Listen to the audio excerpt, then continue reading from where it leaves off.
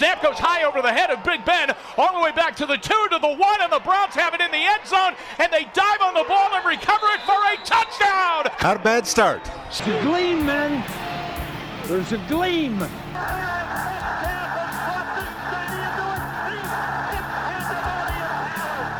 are going deep, has a man open. It's caught, it's Roaster Slaughter. Firing, he's going for Landry, down by the end zone, a tumbling catch for a touchdown! Touchdown, Nick Chubb! Mayfield's got the snap, looks right, throws right, end zone, touchdown! Anybody says same old Browns, it's not the same old Browns. This is different. Welcome to the Not the Same Old Browns podcast. I am your host, Andy, and this is episode 1. And I am beyond excited to get this podcast rolling. It's something I've been thinking about doing for, 6 years now. I feel like I'm more prepared for this now. I wasn't as prepared as I was back in 2015 when I first got the itch to do it. Streaming on Twitch and that definitely gave me some more experience and preparation. I also have another podcast called Dead in Santa Carla. It's a horror movie podcast. We just dropped episode 110 on that. I've been doing that for about a year and a half. So I feel like I'm more prepared, but to kind of give you an idea of what we're looking to do here is I just want to bring funny, entertaining Browns content that maybe is kind of a little bit out of the norm.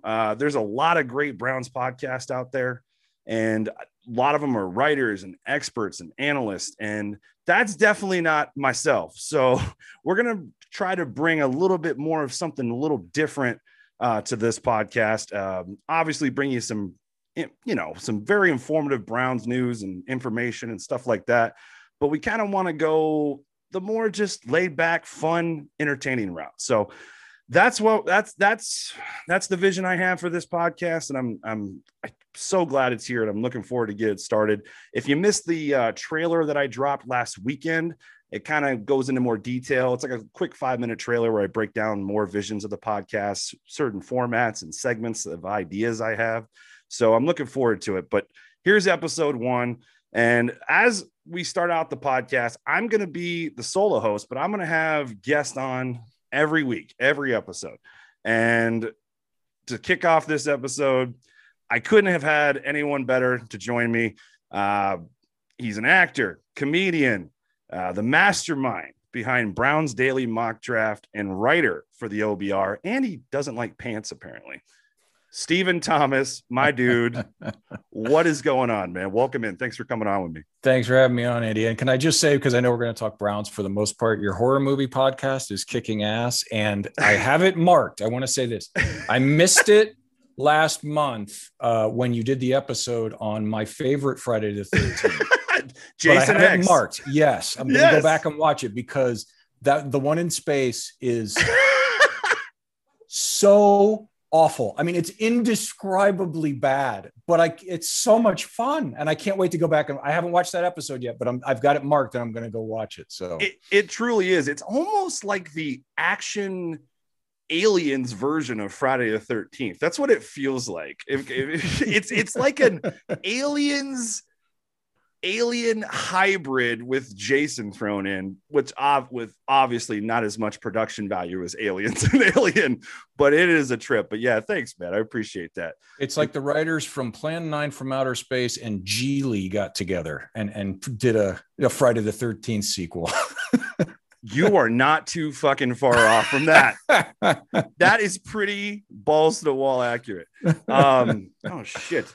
Yeah. So I'm going to start this off with kind of just, it's so funny, dude, because I was thinking about this morning. I want to say you and I have followed each other on Twitter for probably 8 years. It's got to be something like that. Going back to 2013 or 2014, because I was still living in LA at the time, and I know you're in that area. Right, you're still in that area, right? Yeah. So we were both there, and it was funny because we never actually met in person while we both lived there. Right. I tried to get you to come down to the Hollywood Browns backers bar a bunch of times, but you got family, you were traveling a lot with your comedy and whatnot. And they sucked back then. Yeah, they did. They did. and I was still there at 8:30 every morning Dedication, baby. Yeah.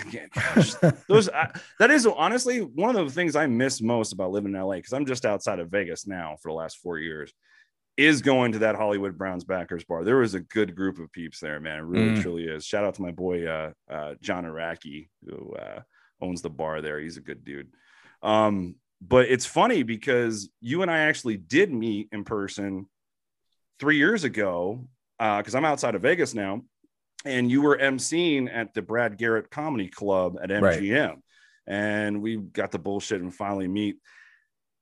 Lots changed since then, especially in the last year, as far as comedy goes. Yeah. Because you were doing a shit ton of traveling with COVID and everything. How has that adjustment been from traveling all the time to I'm at home all the time? But it doesn't sound like it's that bad of a deal for you now. Well, for me, I miss being on stage. I miss performing. I did it for 25 years.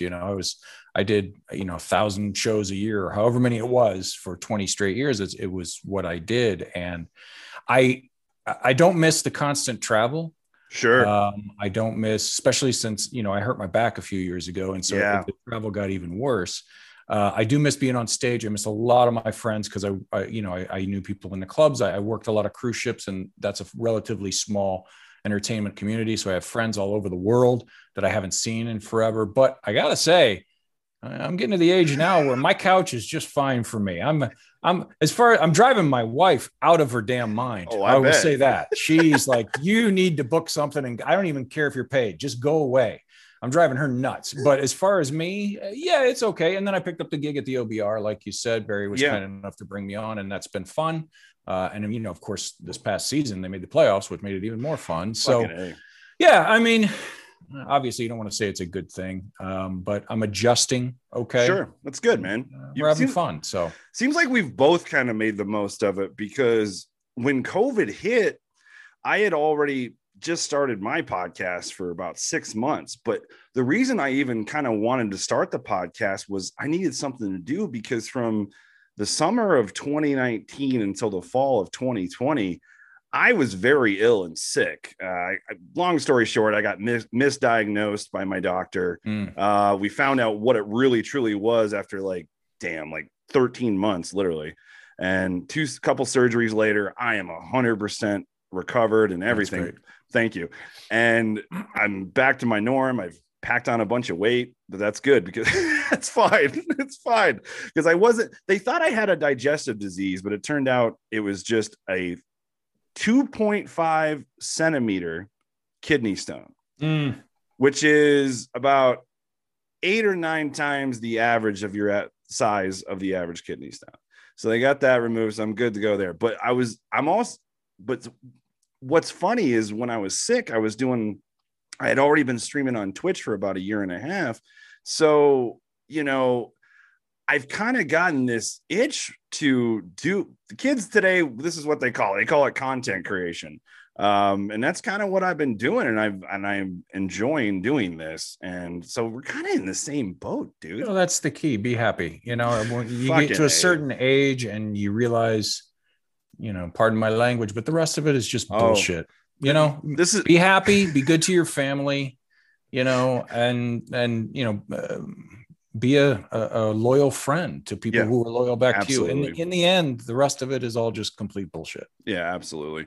So let's talk about real quick, a little bit, this past Browns season.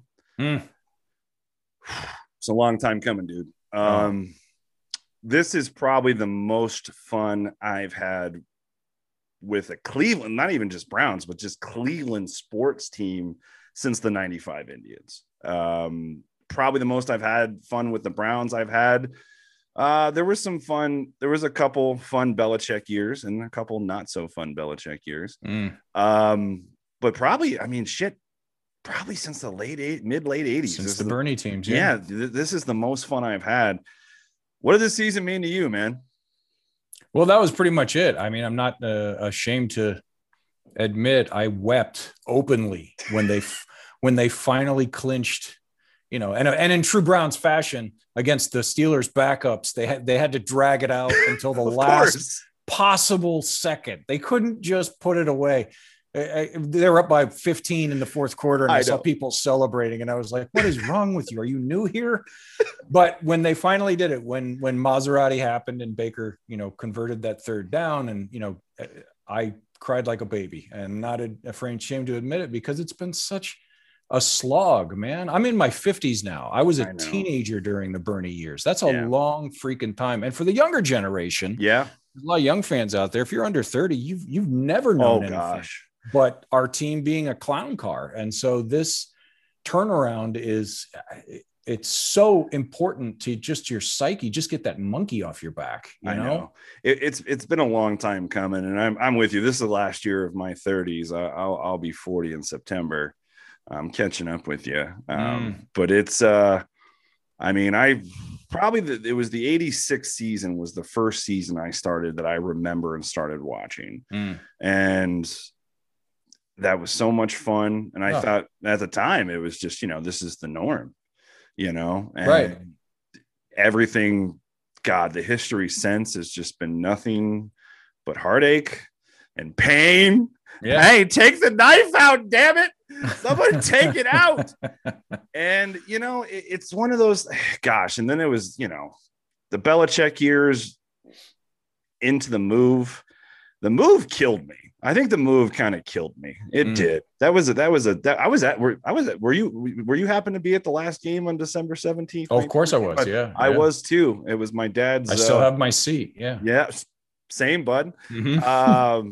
It was my dad's 39th birthday of all things too. He and I went, and but man, it's been a long time coming, and this is not the same old Browns. This is different, bud. And because you look at it, even in the 2002 year where they made the playoffs, and the 2007 year when they should have but didn't, 10-6 and missed. Even though we didn't want to admit it, underneath we all knew it was a fluke. It was a facade. We knew that deep down the team didn't have the bones to go ahead and do it again for a long period of time. This team appears to have solid bones and the right people in charge at the right time. Right. So, you never know how it's going to work out in the future, but it looks like they're set up for a legitimate 5, 6, 7 year window. I know. This season, and I'm glad you brought up even the 07 season. This season feels even a lot different than that. A lot different. Absolutely. Even just at the quarterback position, just certain players we have in place. And most importantly, I think is, like you said, the people kind of running the show. Mm-hmm. And that starts with Kevin Stefanski and Andrew Berry. Oh, yeah. And I just cannot wait to get this season rolling in 2021. I'm so fired up. It's the days are going to be next week. I've been looking forward to this next week since about October, since I started thinking, okay, we got a real shot here. What's available in the off season to help us take the next step next year? I've been looking at this and I can't wait to finally get some answers. Yeah. One way or the other, whatever they do or don't do. I know our preferences. Yeah. But I just want to know. Yeah, I know. Because it's right in front of them, and it's so exciting. And you're right. It's you said that well. It's everyone has their preferences, but it's just finally knowing what they do. Because once we know what they do in free agency, then that for the Browns Daily Mock Draft, that's gonna affect that a lot too. Because we got this position maybe in free agency, and then that kind of affects the draft as well. Sure, actually, absolutely. I want to talk about Browns Daily Mock Draft real quick before we start getting everything else. Sure. First of all, I love what a sick bastard you are, because that when you started doing this, how long ago was it now? 3 or 4 years now? This is the year 5. Year 5. Geez. God, time flies. So it was that's right. Because you were doing it. You didn't actually, when you started the Browns mock draft Twitter account was probably about 3 or 4 years ago, right? It was the 3rd year, I think. 3rd year. Okay. Yeah. So it's funny because that shit you were doing where you were just literally doing a draft every day of the year, right? Mm-hmm. That's what was happening. That is some sick shit that I would get out of. I kind of compare it to when I'm preparing for a fantasy football draft or a fantasy baseball draft. I will literally do 5 to 10 mock drafts a day for like a month leading up to Sure. it. But you were doing a mock draft, though. Kind of, actually, I'm gonna let you explain it. For those that don't know, I'm sure most of the listeners, people tuning in, know about Browns Daily Mock Draft, but give me the inspiration and how the hell you came up with this idea. I think it's just because you're a sick bastard like me, but Well, that's a big part of it. Yeah. And that's medically proven. My doctor, confirmed. I have a card. It helps me get my weed. Yes, absolutely.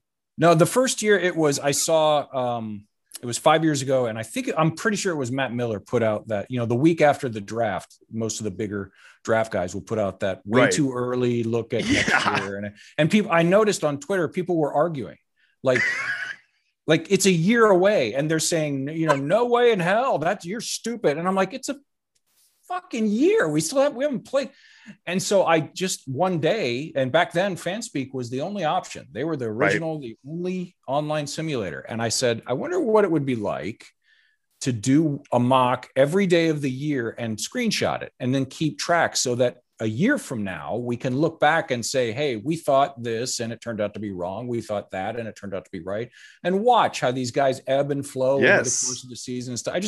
I just thought it would be interesting. And, traveling as a comedian, spending 23 hours a day alone, it gave me something to do. Yeah. So, and for some reason, people in Brown's Twitter started getting interested. And so I finished the first year and people were like, oh, you got to do it again. And I was like, really? Fuck. Okay. Maybe so I have something here. I did the second one. But honestly, it wasn't until last year that I even considered anything. Like somebody asked me, have you thought about trying to put it on cleveland.com or approaching USA Today? And I was like, no, I haven't thought of that. That's insane. Why would they care? Because we're sick motherfuckers, Steven. That's why. Well, that's the thing. Browns fans, we're all pretty sick. We're sick in the head. There's no doubt. And then about a year ago, well, actually it was shortly after COVID hit, Barry at the OBR gave me a call and I was like, well, yeah, let's, see if there's anybody that's actually interested. So we'll put it. So this is the first year that it's been, anywhere professional instead of just me on my Twitter account. And it's been a blast. It's a lot more work because if you remember before, it was just on my Twitter account. I would literally do the draft, screenshot it, and done. That was it. Yeah, and it was no fun. write up. And you enjoyed it too. There's no doubt. Yeah, because you're sick like me. Yeah, I still do. I still do. But it's definitely a lot more work now, because I got to put together at least something that sounds semi-responsible about each guy each day and put it out. And it's got to look sort of professional and So, it's been a blast. It's been fun. People are enjoying it. The page views are off the charts, which is awesome, nice. man. And rightfully so. You're guys, if you haven't checked out Stephen Thomas's Steven's comedy, I mean, you can find it on Spotify and all that, right, bud? I mean, yeah. And I've seen him MC live in person. I've listened to some of his albums and whatnot. Hilarious dude, guys. Hilarious dude. And most of you already know this, but he really, truly is. He's a humble, nice fucker, but he is funny. That might be the name of my next album. Humble, nice fucker. Perfect. Yeah. Perfect. I don't even have to give me credit for it. I don't even want credit. You deserve it. It's funny you mentioned Brown's Twitter arguing over mock drafts from a year away. One funny dynamic that I've always found, or something I get that how do I put this? Something that's really been funny for me for about 7-8 years is Brown's Twitter. And I get a kick out of it because there's a lot of good people on there. And then there's some people that just want to get on there and argue and pump up their chest. I know this, I know that. But I love the dynamic of Brown's Twitter because it truly does, whether you're nice or not on there, it shows how passionate this fan base is. Oh, sure. And there have been some funny Brown's Twitter moments over the years, and that all of us have gotten a huge laugh out of. I once asked Joe Banner to send me nudes, and he actually fucking responded. You sure you want them? Coming right at you, he said. Like, where the hell else are you gonna find shit like that other than Brown's Twitter? It's a funny thing. And we all survived, whether which side you were on. We all survived the Johnny Wars. Those were some good times. Those were some of the memorable ones. Oh yeah. Oh gosh. I'm no expert. I'm no genius. You evaluate these players more than I, like, obviously a lot more than I do. I don't even evaluate. I just read a little bit and find out. But that is the one player I did not want the Browns to take. And I gave it a pass at first because they got him at 22. Within 2 months, I was like, God, I knew that was a mistake. Yeah.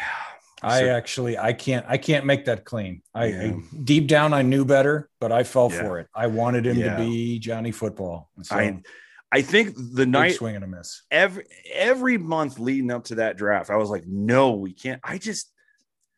Shit he said and shit he did just rubbed me the wrong way. I think there's some receipts. I'm going to go to the tweet receipts. I'm that guy right now. I've tweeted something in it was during his last season at A&M.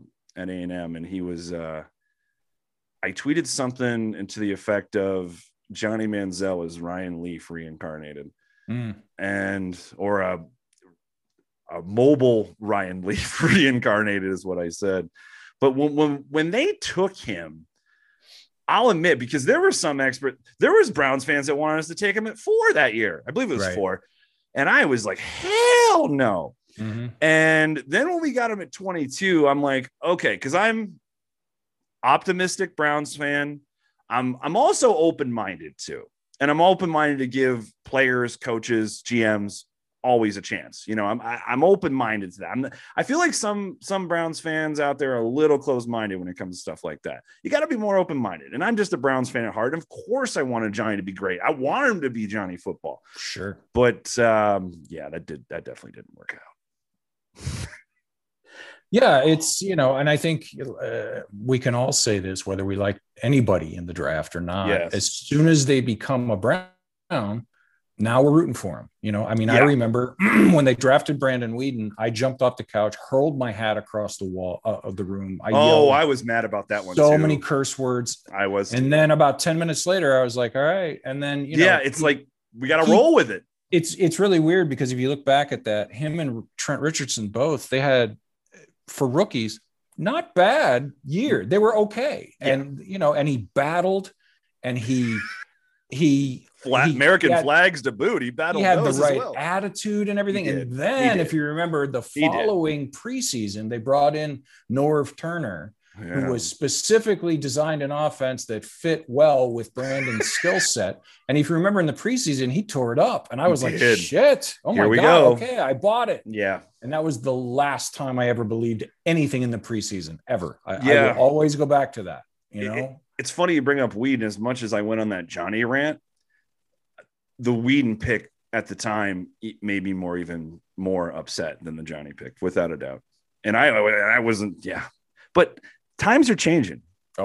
Times are changing. Let's not talk about that. Let's talk about the fun stuff. Yeah. When this team. Yes. The fun stuff coming up here is we're on the brink of free agency. So this is episode 1 of Not the Same Old Browns podcast. And we are going to be previewing free agency with my dude, Steven here. Defense, and more defense, Steven. I guess let's fire up with this. Right now, on that defense, I think all Browns fans know defense is what we need. But what are the main needs on defense, in your opinion, right now? Well, the entire defensive backfield, specifically the cornerback room, needs a couple starters and a ton of depth. I mean, right now we have that you can count on and are under contract. We've got Denzel Ward. Mm-hmm. I'm a Ronnie Harrison believer. I am too. I'm a Ronnie Harrison believer. He just needs to stay healthy, and I think he's going to be more than fine. Yeah. And that's in the defensive backfield. That's it. I mean, we're all rooting for Greedy. Yeah. But it's a nerve issue. That's a serious thing. Yes. If he comes back, I think, and this is no disrespect to him, I think we have to approach it as he would be a bonus. Right. Rather than somebody to be counted on. Now, in the building, they may have, I'm sure they have much better information on him. And if they he's totally clean and, doctors are clearing him, and then that's a different story. But we out here, we don't know that. And basically the same thing for Grant Delpit. I mean, he's young, so you would think he would be able to come back, but an Achilles is a serious, serious thing. And then on top of that, even if he does come back from the injury, he's a rookie. So we don't know. We know what we think he can be. We know why we drafted him so high. And I believe he can be one hell of a football player back there. Yeah. But we don't know. He's still a rookie. So really, you have to go into this offseason looking at the defensive backfield like you need at least one more safety. Yeah. You need a starter, at least a capable starter, if not a star on the outside at corner. And there really aren't a lot of stars in the free agent market. No. A starter in the slot, and then depth. Yeah. There's going to be a lot more like they did last year, 1-year deals, the third tier free agents that they call them, that kind of stuff. There's going to be a lot of those, not just in the defensive backfield, but all over the defense. So yeah, I think right now I'm huge in pass rush and coverage. So I think they're going to go out and swing heavy at edge. Yeah. I think they would like to swing heavy at corner, but the market really isn't there. It's not a good cornerback market this year. There's some good slots. There are, but outside number 2 guys or even number 1 guys, no. You got to go into the trade market for that. Yes. And who knows how much of those rumors are true? Maybe they are, maybe they're not. I don't know. Yeah. But the safety market as well is pretty good. So I think if you ask me right now to guess, I think they're going to swing big at edge. I think they're going to swing big at safety. I think they're going to make a targeted signing in the slot. And I think they're going to pick up at least 2 or 3 guys, one of whom can be at least a capable starter on the outside. And then they're going to attack corner early in the draft. That's what I think they're going to do.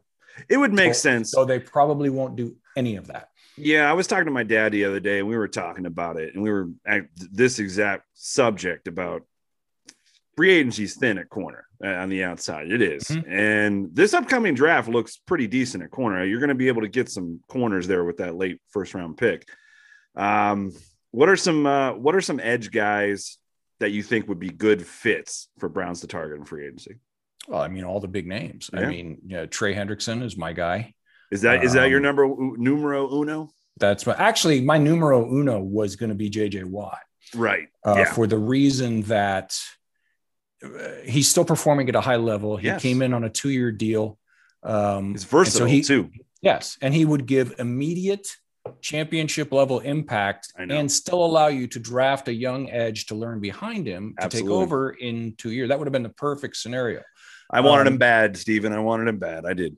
So, I mean, and maybe they do. Maybe they go after like a Carlos Dunlap or somebody else that's a little bit older to give him that same flexibility. I don't know. But my guess is they're going to swing first at Trey Hendrickson and Yannick Ngakoue and Romeo Okwara. Those are the 3 biggest names. And then there's some other, down the line a little bit. You've got Carl Lawson, apparently. I thought he was a lock to go back and get tagged in Cincinnati. I thought he was a lock. That was the next name I was going to ask about with you. Yeah. And then I think even if they do sign a big one, let's say they get Carl Lawson or Trey Hendrickson, whoever it is, big money, big ticket edge. I still think they're going to bring in a guy like Takk McKinley. Okay. I think they're going to bring in another one because they just released Adrian Claiborne, who I liked. That was going to be my follow-up. What do you take away from that? What's to read into that from them releasing Claiborne? Is there much to read into it? I don't know if there's any big conspiracy stuff to read. It's like $3 million in cap space. Yeah. And, he was, because of the issue that he has with his shoulder, he can only line up on one side. Yeah. So maybe they're going to bring in a guy they think at roughly that same dollar amount to be their 3rd or 4th edge. It also might, and I don't know this, it might mean they're more pleased with Curtis Weaver than anybody out here knows. Sure. But they tried to claim Takk McKinley 74 times last year when he was getting released over and over and over, and they always got outbid. So obviously they like him. I'm not a big Takk guy, but he's young, he's athletic. Maybe they see something specific on film. That's one thing you never know in the NFL. Yeah. A coach may see something. Well, obviously his footwork is yada, yada, yada. And if we fix that, then that's why sometimes these guys are busts and then they go someplace else and suddenly they're a completely different player. So I don't know. And then I think, it does not take edge off the table, but maybe it pushes it down a little bit. Maybe you're looking at late day 2, early day 3 for another edge like that. So there's a lot of options. Because they definitely need depth there too now. I mean, because, Vernon, we can't, I mean, I don't think, we all know that. Yeah, it is. It's too bad. I'll tell you, man, he was playing well. He really was. He really, truly was. And a lot of the stuff he was doing wasn't showing up in the stat sheet. And a lot of it, some of it was really too bad. So, I mean, you're down Vernon, who was a starter. Claiborne, again, he was a rotational guy, but played solid well in depth. Yeah, solid depth, but he played well in spots. So to me, it seems that it's pretty much like you already said. It's a foregone conclusion. They're going to target an edge guy in free agency, and I'm sure they're going to draft one too. I would assume. Wouldn't you agree with that? Absolutely. Yeah. I would say a big ticket edge and then a lower tier edge like a Tack McKinley or maybe a Ronald Blair, a guy they're trying to get back from injury on a very small contract. And then, wait for the right value. I mean, if, pick your guy, Joe Treon is still there at a certain level, and you don't think, say they have him graded as a late day 1 grade and he's still there at 59 or 89 or whatever. Then you snag a guy like that, young, athletic, upside, versatile, and you let him come in and learn behind these guys. So yeah, I think they're gonna do that. I think there's gonna be some kind of signing on the interior defensive line. I have no idea what. I'm glad you brought interior defensive line up. It's a need. I feel like and I know I'm not alone. I know you and I talked about this last year a little bit on Twitter. I have been saying that going into the last draft, and I'm still saying it. Like, especially like Ogunjobi, I think we're all assuming he's not going to be back. And, it's kind of, it's not like he was lighting the world on fire the last couple of years anyway. I mean, he played all right, but at the same time, the depth at defensive tackle is not good. It's not that it's not good. It's just, you got Jordan Elliott, who, is going to be in his second year. You got Billings. I'm assuming Billings is going to be back. Right. But he had a year off. I'm sure he's going to be fine. And I know you liked the Billings signs a lot last year. It was. And it was a shame that he opted out for COVID. Understandable. But it was a shame because I really wanted to see him play. Right. Because that was a signing last year that really went under the radar. Do you think Richardson's going to be back? I do. Okay. Well, I hope so. I like him. Me too. And 2, he played. I mean, he didn't. He wasn't. PFF. Donald. He didn't. I know PFF. He has him pretty low as far as, but he does some good. He does a lot of things well. He does, and he's a veteran presence too. But also much like the corner market that we talked about, the interior defensive line market, it just isn't there, and it's not there in the draft either. Yeah. There's some guys I like, but they're all, I don't want to say developmental because that word has a certain connotation to it, but they're not, Quinnen Williams types, where you expect them to come in and be stars. They're all. So I think if nothing else, my guess for a long time has been a restructure on Sheldon, spread it out, get it. Cause right now his cap hits 13.5. Yes. Which is a lot. Yeah. And, but they may be forced to just keep it there. If he's not willing to come to the table, there's not a lot of guys out there that can replace him. But I think what they will do is maybe spread it out to 2 years, get the cap hit down to 8-ish, maybe 9, something like that.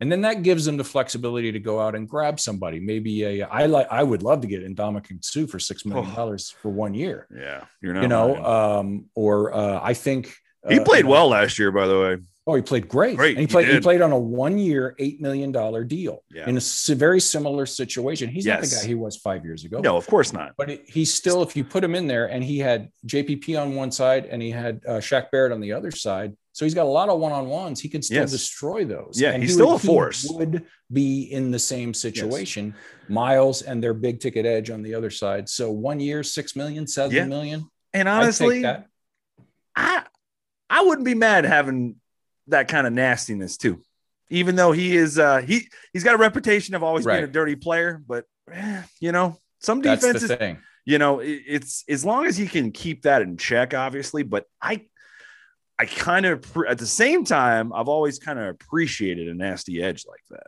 Well, and when for a team and this is a new thing around here, we have to get used to a different way of operating in Cleveland. For a team in your Super Bowl window, your roster manipulation and your cap manipulation are different. Right. So a guy like that at 34 years old on a 1 year, maybe 2 year deal, it can make sense. Not every 35-year-old free agent, but it can make sense. Yeah. So a guy like him, or maybe a Jarrell Casey, I would not be shocked if they were interested in grabbing Solomon Thomas. He's the kind of former, still young, very athletic, former high round pick that didn't work out. But if you look at his stuff in Cleveland or in San Francisco, I read an article middle of last season, somewhere like that, from one of the San Francisco writers, that if you break it down into when he's on the edge versus when he's on the inside, he should be on the inside. That's where he's better. His grades, his production, everything is so much better. But they kept asking him to go outside. And he would be dirt cheap. I can't imagine he would command that much of a market. But if you could bring him in and get any kind of production out of him, that's another signing that could be on the radar of an analytically driven front office like the one we have here. Right. Going back to last year, you and I remember having conversations with you on Twitter. You and I were just, and like most Browns fans last year, safety. And I was so elated that Delpit landed where he did and kind of fell to us a bit. And it's a damn shame, man. Gosh, I hope that kid can recover, because like we were saying earlier, Achilles, that's no joke, man.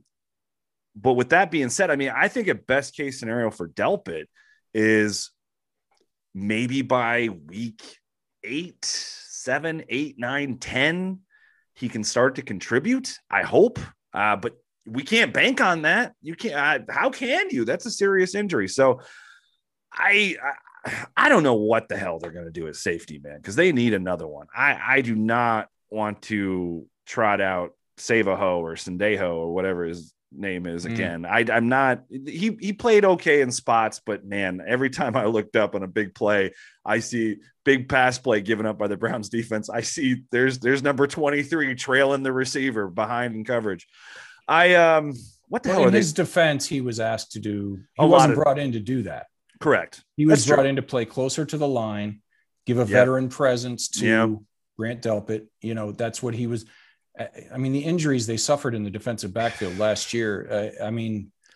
He's a fine. I know, and he's a fine piece. Is like depth at safety. He's fine there. I'm a little hard on him, and I think Browns fans are a little too hard on Sendejo. Yes, and I mean, I just called him Savaho for fuck's sakes. I don't know why that. But yeah, you wouldn't want him to be doing the same thing. No, they did this year, and I don't think he's going to be. I think there's stuff out there connecting them to John Johnson, who was my number one choice, and I know that's a joke I use, but I really mean it this time. He is. He's spectacular. He would be a perfect fit, and that's the name I was going to throw at. It would accomplish two things.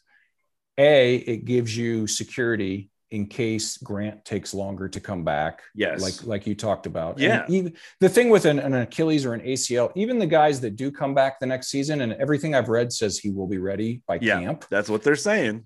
It takes another year to get back to full confidence and, all that kind of stuff. To think week one that they're just going to throw him out there starting right out of the gates. If you expect that, you're might be in for a rude awakening. That's just not realistic expectations. And he's 22. He's a world-class athlete. So who knows? Maybe he'll come back and be totally fine. I hope so.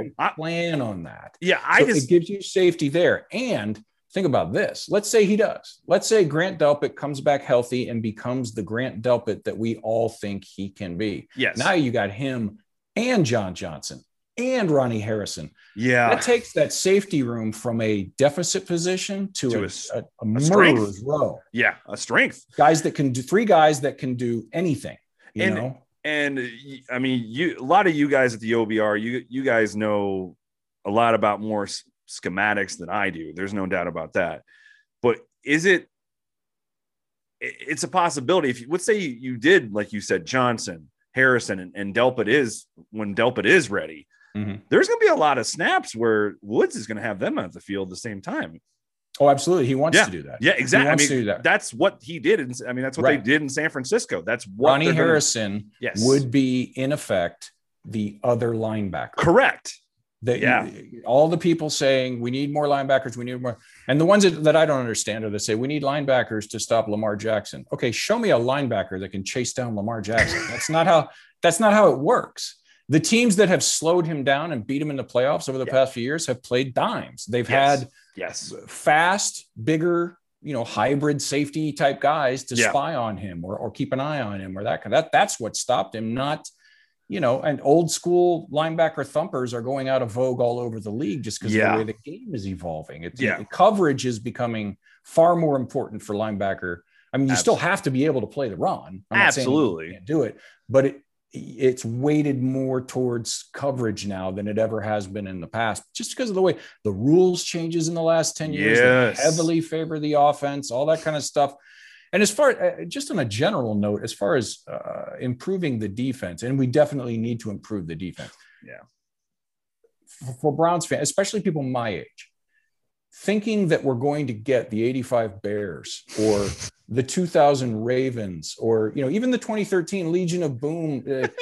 Come on, Steven. What do you mean? The rules don't allow it anymore. I know. They just don't. They don't. Expecting a defense to go out and just dominate, mother for 16 straight weeks or 17 now. It's not going to happen. It's not going to happen. So you want to be able to score. You want to be able to score from all over the field. Yes. And if you can get a defense, you never want to say, I want average. But if they can be 15th, 16th, 13th, somewhere in there, you get 4 or 5 stops a game, create some turnovers. That's a key in today's NFL to give your offense favorable plus field position. Yes. That's really all you need. Now, would you like a top 5 defense? Of course. I'm not saying don't go out and try to build one. That's not what I'm saying. What I'm saying is the way the rules in the game have changed, especially in the 5 years, let alone 10 years, it's not feasible to do that anymore for an entire season. It's just not. You just want a good enough defense that you can outscore the other guy. You brought up linebacker, so let's talk about it. And you're right, everything you said, and I completely agree. I think a lot of Browns fans are thinking about the old days of when they had some of the best linebacking cores in team history in the 80s. I mean, those linebacking cores in the mid to the early mid 90s, from the mid 80s to the mid 90s, there were some good fucking linebackers, man. Holy shit.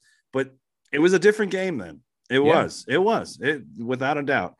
But with that being said, where are you with the talent in that room right now, in the linebacker room? I still like Jacob Phillips' potential. I like he's a sideline guy. And he's got enough speed to do just about anything you want them to do. He played well in spurts last year. At other times, he looked like a rookie, which is pretty much what you would expect. And then you throw in on top of that all the injuries they suffered on that defense there, and it's kind of hard to judge any of the rookies last year. I thought BJ Goodson was reliable, was what they wanted him to be, a steadying presence. And I would not be shocked if both he and Malcolm Smith are back on short-term deals again this year. I wouldn't hate it. Wouldn't shock me in the least. And I also wouldn't be shocked if they took another shot in late day 2, early day 3 range. If the right guy is there. Cameron McGrone has been showing up a lot in my mock drafts lately. Similar to Phillips in that he's very fast, young, raw. He's only 20 years old, but that's the kind of guys that you want there. But they don't really want 2 linebackers on the field if they can help it, like we were talking about before. 3. I mean, that's what I think. That's the thing that a lot of fans are having trouble grasping. It's not their fault. It's just different. It is. It's a different type of scheme that Woods run. And honestly, a lot of teams are kind of adopting. It's the nickel and dime. I mean, that's what all these teams are running now. And like those old, back in the day, man, it used to be 4-3, 3-4. What are we arguing about? That used to be that big argument, 4-3 versus the 3-4. Now it's even different than that, because it's like you said, like in essence, if they did sign Johnson, they have Ronnie Harrison, and they have Delpit back healthy, Harrison's going to be your second linebacker in the field. For all intents and purposes, yeah. I mean, really, that's the best way to describe it. I mean, that's what it is. So it's you know, I'm with you on Phillips. I was honestly surprised. Well, I don't want to say I was surprised when they took him. If memory serves me correctly, he went a little higher than he was projected, if I remember right. Or did he go? He went right about somewhere in that range. Yeah, he was somewhere late 2, early 3. Right. So it's linebackers. Just it is wild how pretty much we woke up one day and linebackers don't matter as much as they used to. It seems. Again, the rules change. The rules have changed. Yeah. The Chiefs are the king right now, and they run 4 and 5 wides. Yeah. Crossing routes, rub routes, all this. You can't have 3 linebackers on the field against that. You can't. No, yeah, you can't have. I mean, and these guys were great in their time, but you can't have Pepper Johnson and Carl Banks. Yeah, Carl Banks. You can't have them against that. Yeah. You can't. They were, Hall of Famers. Tremendous players, but it was a totally different game back then. I mean, if y'all want Mac Wilson line up on Tyreek Hill in the slot, by all means, we'll see what happens. Let's go for it. Mac Wilson, man, he tweets a lot. Man, you can't fault his effort. He does. I feel so plays bad hard. Plays because he just wants it so bad, he's got tools. He's athletic and he's big and he's smart and he's fast and just. There are much better film breakdown guys than me, much better film breakdown guys than me. And they just constantly say he's out of position on this play, he's out of position on that play. I feel so bad because he wants it driven so bad. And he's really into the community and he's a good guy and he busts his ass. I just don't know if it's going to work out. I don't know. Yeah, it's going to be so pretty much. I mean, I think I would think that they would bring Goodson back on a 1-year deal. I would think so. Pretty much the linebacker room is going to be pretty similar to what it was last year with maybe, like you said, a day 2 or a day 3 guy thrown in. Probably. I mean, maybe they'll surprise us. Maybe a guy like KJ Wright isn't getting the market that he wants because this is such a weird year. It's and true. He says, you know what? I think Cleveland's got a good chance to win a championship. I'm going to go there on a 1-year deal for half of what he's worth, whatever that is, 4 million, 8 million, whatever it is.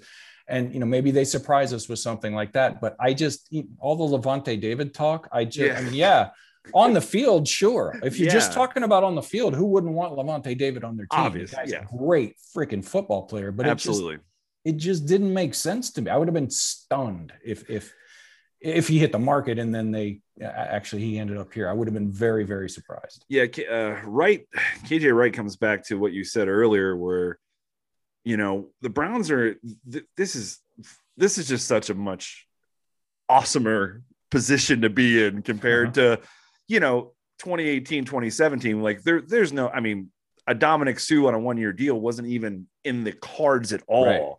Now that this isn't not the same old Browns, this is what I'm looking forward to, Stephen, is we're finally in the position to take a 1-year. I'll just call it what it is. It's a 1-year flyer to help put your team over the top. That's what those moves are.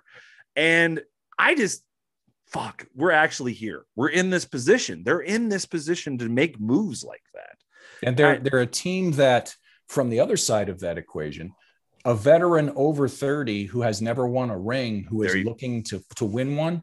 We are now a place that they look at and they go, hey, I could win a ring in Cleveland. What?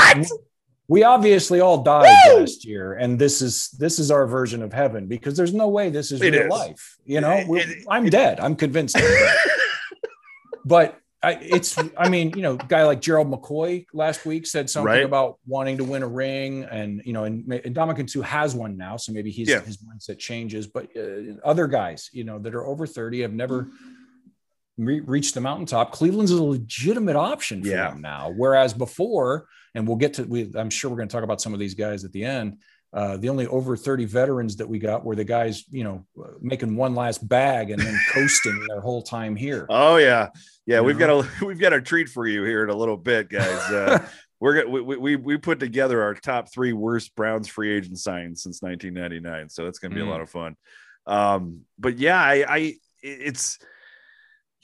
think I'm with you. I think while the Claiborne release, it shouldn't signal much, but I think it kind of does solidify. And but here's the thing.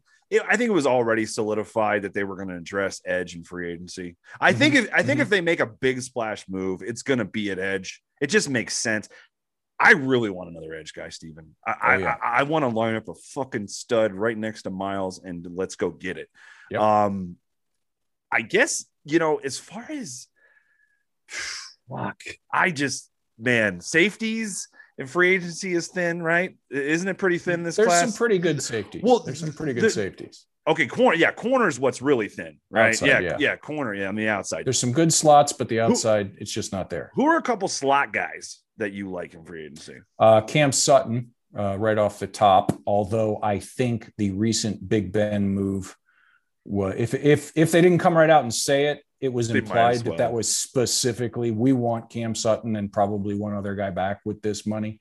But if he were to hit the market, he'd be right up there. Brian Poole, as long as they get good reports on his shoulder surgery, and I've seen nothing but good reports on that, he would be another guy that I would love in there. Yeah. And then there's guys. He's always been a good player, man, Poole. Yeah, he really has. Solid. He's not going to be an all-pro. He's not going to be a guy that comes in and demands star money, but he's really good in coverage. He's a reliable tackler. He shuts up and he does his job. They could even go for a Nickel Roby-Coleman, who's still under 30. Was in that mess in Philadelphia last year. I don't think you can judge any individual player on the Eagles defense because it was just a nightmare last year. So, maybe they get him on a 1-year deal. He tries to resurrect and grab another bag next year someplace. There's a few guys. Troy Hill's out there. As far as the outside guys, William Jackson 30 is probably the headliner, but he's 28. He's 28 years old. And this cycling back, he's a good example of why age matters in the draft. This is a perfect example. He's just finishing up his rookie contract and he's 28 years old. Yeah. So whatever contract he gets now, he's going to be over 30 by the time it's over. So he needs a bag. Whereas if you draft a guy who's 20, he's 24, 25 at the end of his rookie deal. I mean, it's simple math. So when people say, oh, why does age matter? Who gives a crap? Well, this is part of it. This is part of the reason, he's going to be 30. So maybe and he's good. So maybe they give him that bag. I don't know. But Shaquille Griffin in Seattle is another guy. He's an interesting player. He's big, played tall, long. Yes. And he's played really well in spurts and then not played so well in others. But when he has played well, he has played extremely, extremely well. Yeah, exactly. So it's going to come down to, and I think Shaquille might fall into that tier of free agents that all the experts are talking. The stars are going to get paid, but because of this bizarre, unprecedented cap drop, the next tier is going to get frozen out of a lot of the money they think. So they might be enticed to come on shorter term, under market deals. Sure. He might be one of those guys. And if let's say he comes in, he balls out, that doesn't necessarily mean that next big bag is someplace else. If he comes in and he balls out this year and the TV revenues are great and they have a good idea of where the cap is headed, Andrew Berry will go, okay, we've got you. Why are we going to go out someplace else next year? We're going to re-sign you here and give you the bag you want. It's so hard to predict this year because none of us have ever seen anything like this. Well, exactly. For the Browns to be in this position they are in the strategy of how they're going to continue to build the team as a contender. Right. Jesus, wake me. You're right. We are dead. This is heaven. This ain't real, man. It can't be. You can't convince me of it. Oh shit. Well, I think we hit that free agent, the upcoming free agent window of who we should be looking at and what to expect. Real quick before we jump into our top 3 worst Browns free agent signings since '99. I want to talk about real quick. Browns got some decisions of players that whether they're going to keep, let go. Seems like a lot. Piece. Yes. It seems like there's going to be a lot that are let go that could be going out the door. Njoku, Hollywood Higgins. Where are you at with those kind of guys? I mean, it's because they've got here's the other thing that we're not used to. We're in a position to give some core borderline or superstar players second contracts like Baker, Denzel Ward, Nick Chubb. Where can you fall in on all that? Like, do you think they extend Baker this offseason? Do you think they wait a year? What are they going to do with Chubb? What are they going to do with Denzel? And also maybe speak on Hollywood and David Njoku a little bit. Well, yeah, that's the first piece we're waiting for. Most specifically, Terrence Mitchell, and Kevin Johnson and Carl Joseph. Yeah, because those are three guys who, especially Terrence Mitchell, just solid. I love Mitch, man. He's really that third corner that you want on your team. He does his job. Absolutely. He can play the second corner spot if you need him to, and do it well. He can play inside. He can play outside. He's not particularly expensive. Nope. But does he think he's earned a bigger bag than we're willing to give him here? And does he want a bigger role? It's hard to say.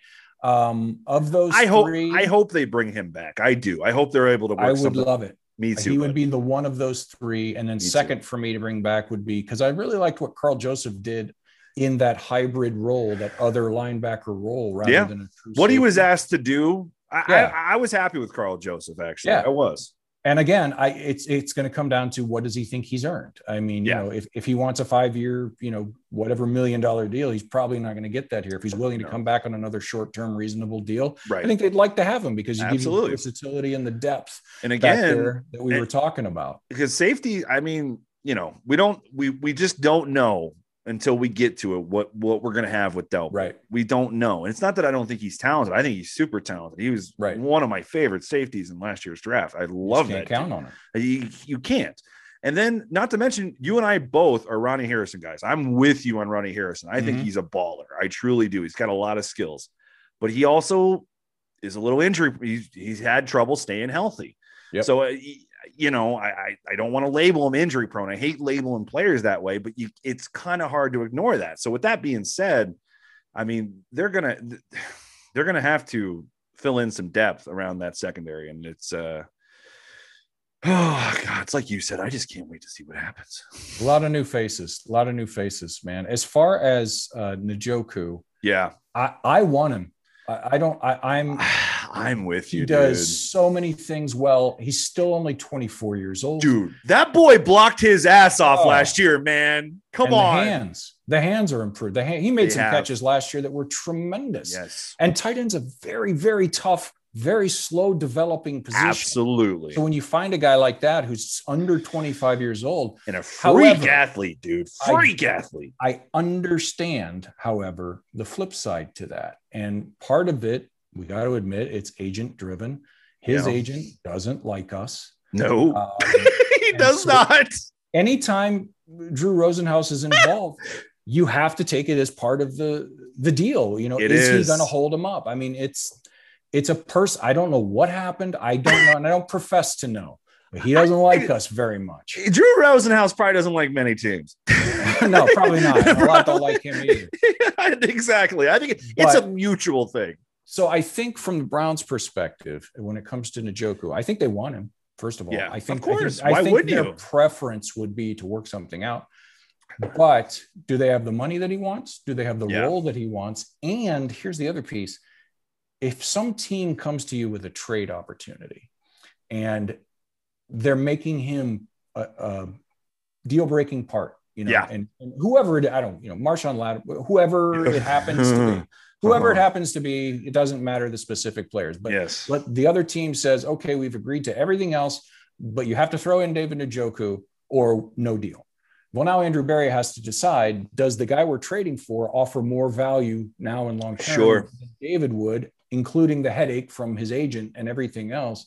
So I get it. I understand where that part of it comes from and the motivation for it. My hope is that it all works out and that he's here for a long time. Yeah. And it also plays into as well as you can't keep everyone.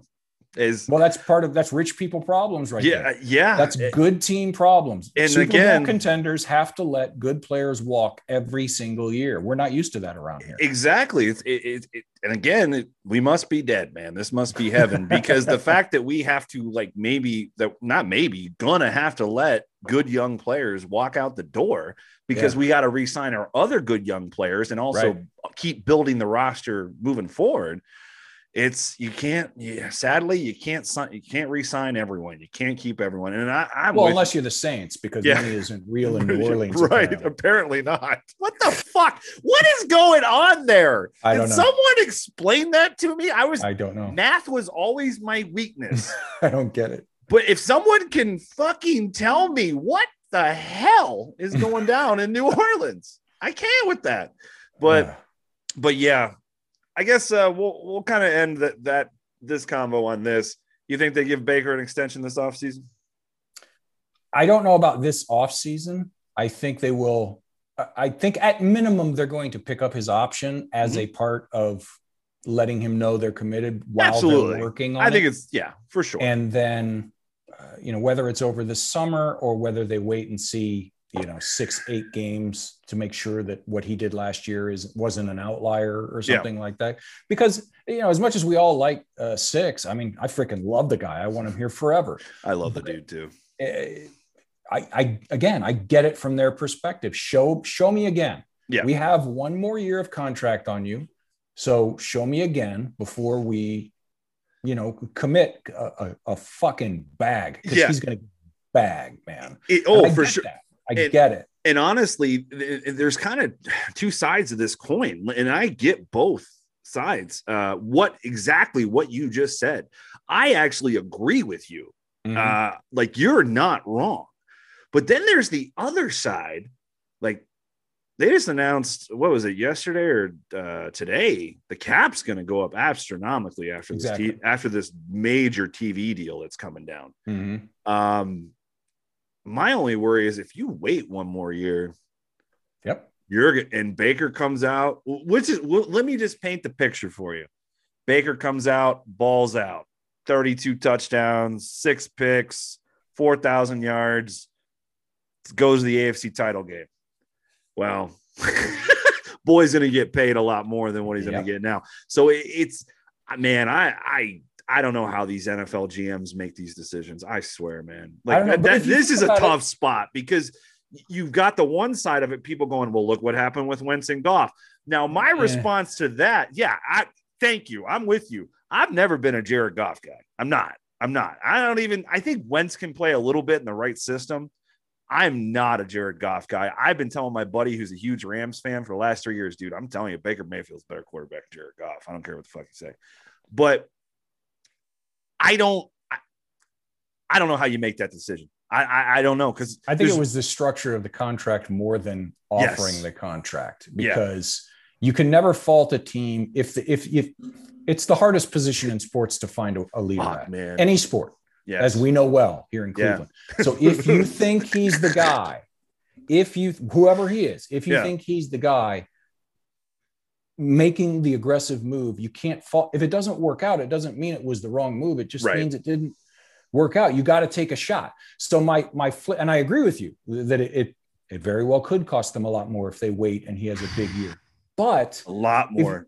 The flip side of the flip side is, unless he completely flames out, it's going to be a big bag regardless. So it's just a matter of structuring the giant bag. I mean, let's say you said, 30 something touchdowns, 6 picks, AFC title game and stuff like that. Yeah. Let's say it's a good year, 25 touchdowns, 10 picks. They get to the second round of the playoffs. You're looking about the same what you would exactly. Is that much different? No. Or if it's 5,200 yards, 47 touchdowns, and they hoist the Lombardi, is it going to be that much? It's not really going to be that much different. So I get it. I understand it. I'm not saying it's not a valid point. I'm saying, from looking at it from Andrew Berry's side, I kind of lean 60-40 weight. It is not much, but about 60-40. I'm so split on it too. I don't, like I said, I'm glad I'm not the one making those fucking decisions. could, like, I don't even know his fifth year is what, 11 million, something like that. Exactly. And he's made 70 million from Progressive. You know, I mean, it's not like that's true. And I'm not saying I'm not one of those people that says, "Oh, these athletes get paid to blah blah." Get what you're worth. Get paid, mate. Get what you're worth, man. Get it. But fucking it's not like if they waited a year, he's like, you know, waiting for his unemployment to come through. You know, I mean, it's not like they're struggling and they have to move in with his parents or something like that. Absolutely. So, you know, I get it. I would say, again, I'm probably, if you force me to pick right now, I would say wait, but that's it's 60-40. Yeah, I pretty much gauge from that if they did sign him, let's say July, they reach an extension. Totally okay. Yeah, you're going to be more than okay with it, I would say. Yeah, fuck yeah. Dude, isn't this great? Isn't this just amazing that we're having conversations like this? We're having a conversation about giving the Cleveland Browns quarterback $40 million a year instead of who the hell is the Cleveland Browns quarterback going to be this year? It's such a nice change. Somebody fucking pinch us. My goodness. Thank you, Baker. If you ever happen to see this, we love you, Six. Thank you for being here. Yeah, absolutely, man. I agree with all that. Yeah, I am. This is so much fun. There's just like all. Let's get to some pain. Let's get to some residual pain. That's what I'm moving on to right now. It's a Cleveland sports podcast. It doesn't feel right without pain. Yeah, so we're gonna bring you some pain, y'all. I asked Steven to put together, and I put my top 3 together as well. The top 3 worst Browns free agent signings since 1999. I say we start at 3 and count it down. I'll go to you first, Steven. Give me a number 3, then I'll do my number 3, and then back. That was the toughest part, getting it down to 3. 3. I know you. When I asked Steven, I was like, 8. Just you're like, that's all. I said, yeah. He's like, any notes that I should take or anything I should know? I was like, yeah, just come up with a list of your top 3 worst Browns free agent signings since 1999. His response was, that's all, just 3. Well, yeah. I mean, you could put all the quarterbacks you could literally in one bin. One bin alone. I know. But even within that, you know, I just go on a little tangent here. Some of the quarterbacks were worse than others. Like some of them, like we just said, some of them you get what it didn't work out, but it made sense. Robert Griffin would be among those. You know, he was still young. He was definitely. They had nobody else at the time. Had he come back to half of what he was before he got hurt, it would have been a genius. It didn't work out. It turned out to be a rotten signing. But that, I think, is a better shot that they took than you know, Garcia and Delhomme and Trent Dilfer, who were mid-30s and brought in to be the guy. They weren't even brought in to be a bridge to a young guy. That they were going to be the guy, you know. Which Jason Campbell, I thought, was a bad signing. You know, that legendary workout from RG3 and Hugh Jackson. But. You know, and then, you know, the thing of legends, Steven. Thing of legends. The Earth has it stopped moving? But some guys you had to leave off. I mean, literally. No, you couldn't. Dante Stallworth killed a guy, and he's not on the list. You know, I mean, think about that. He's not on my list. I know, and I hate to say that. No, but we're not. Yeah, we're obviously not trying to laugh at the death of a man, but it just kind of puts in perspective how kind of hard this was to put 3 down. So finally, I just kind of was like, you know what? Let me just do it. Just what at the time of how excited, one of these is for me. I was just super excited at the time of the signing, and it did not work out. So. Let's see. Let's start off with your number 3, bud. The third one, and I didn't put them in any order when I did it, so I'm just kind of making this up here. I probably have to go back if you're old enough to remember Ross Verba. Oh, yes. In today's terms, $4 million a year doesn't seem like a lot of money, but then, I mean, it wasn't he didn't reset the market or anything, but it was a healthy deal back then. It was. And he was supposed to be the guy. They were only third year into. Didn't he come from Green Bay? From Green Bay, right? Yeah. Where he played pretty well. Yeah, he did. He did. They were still, Tim Couch was still the guy. They were looking, Yes. and he was just getting the shit beat out of him. And so God, trying poor to do Tim. anything. So again, you understand the aggressiveness. You can't fault the aggressiveness. No. It just didn't work. No. Poor guy was a turnstile for 4 years. And then he was out of the league when he left Cleveland. He was out of the league for a year, came back for one more year, I think, maybe two, and then that was it. So, and again, I'm not making fun of Ross Verba. I mean, no, it's just, it is what it is. Now he could kick my ass without messing up his shirt collar. Absolutely. But it ended up being a terrible, terrible signing. So that would probably be my number 3. That's a good one. It was one that I actually considered. It was one that I considered. Absolutely. And you think about, had he worked out, what does that change about Tim Couch's career? Tim Couch. I still think he could have been, if they'd given him anything in there. I don't disagree. He had natural talents. He did, without a doubt. He really did. That's a good one, man. That almost cracked. Like if I were to do a top 5, it would probably make my top 5. Ross Verba. That's a good one, man. Number 3. My number 3 is, now this player would go on to make a little noise after he left Cleveland. Not a lot, but a little. But I was very excited at the time when they signed him. I thought at the time it was pretty exciting that the Browns signed a free agent quarterback, and we were coming off the heels of a playoff appearance in 2002. Yeah, 2002. My number 3 is Jeff Garcia. And really, it's not, he didn't play great here. He didn't play absolutely awful, kind of, but he nowhere near hit the expectations that I had when they signed him. They signed Jeff Garcia to a 4-year, $25 million deal, $5 million signing bonus. And he had 10 starts in 11 games, went 3-7 for 1,731 yards, 10 touchdowns and 9 picks. That's very, very disappointing. So that would be mine. Were you excited about the Jeff Garcia signing at the time? Not really. I kind of was. Cause you know what it was though? Because I had Jeff Garcia on my fantasy team in his big years in San Francisco. And I was like, oh, it's a no brainer, because he could move. He was mobile. He kind of brought that dynamic. I was excited. It was, and I knew, let me say this. I know, I'm not even near an expert, and I don't pretend to be. I knew way less back then, but I could see that the scheme they had run the year before with Couch and Holcomb, and the scheme that Jeff Garcia had all that success in, were not even remotely polar opposites. Yeah. And he was 32, 33 at the time or anything like that. So, and I guess at the time they thought we were in the playoffs last year. We're set up for a run, a veteran quarterback for 2 years, 3 years, something like that. Maybe that was part of it. They thought they were going to continue that success from 2002. Everything fell apart. So it's a damn shame. He would go on to make a little noise in Philly and some relief roles, but he really was pretty much a backup after this. Well, Jeff Garcia, man.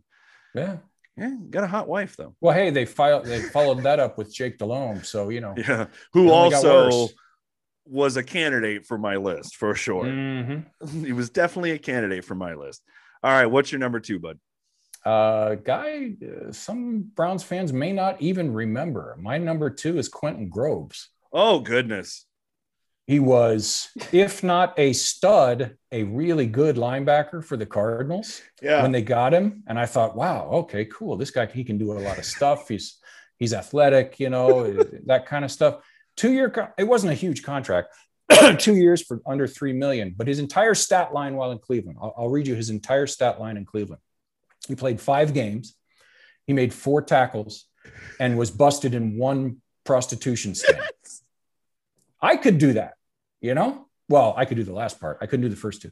Yeah. But the point is, it wasn't a huge contract. It wasn't like he was the guy, he was the savior to lead him to the Super Bowl or anything, but it was just a nightmare from the start. There was nothing redeeming about his time here. He literally had as many prostitution busts as big plays made. It's literally the same.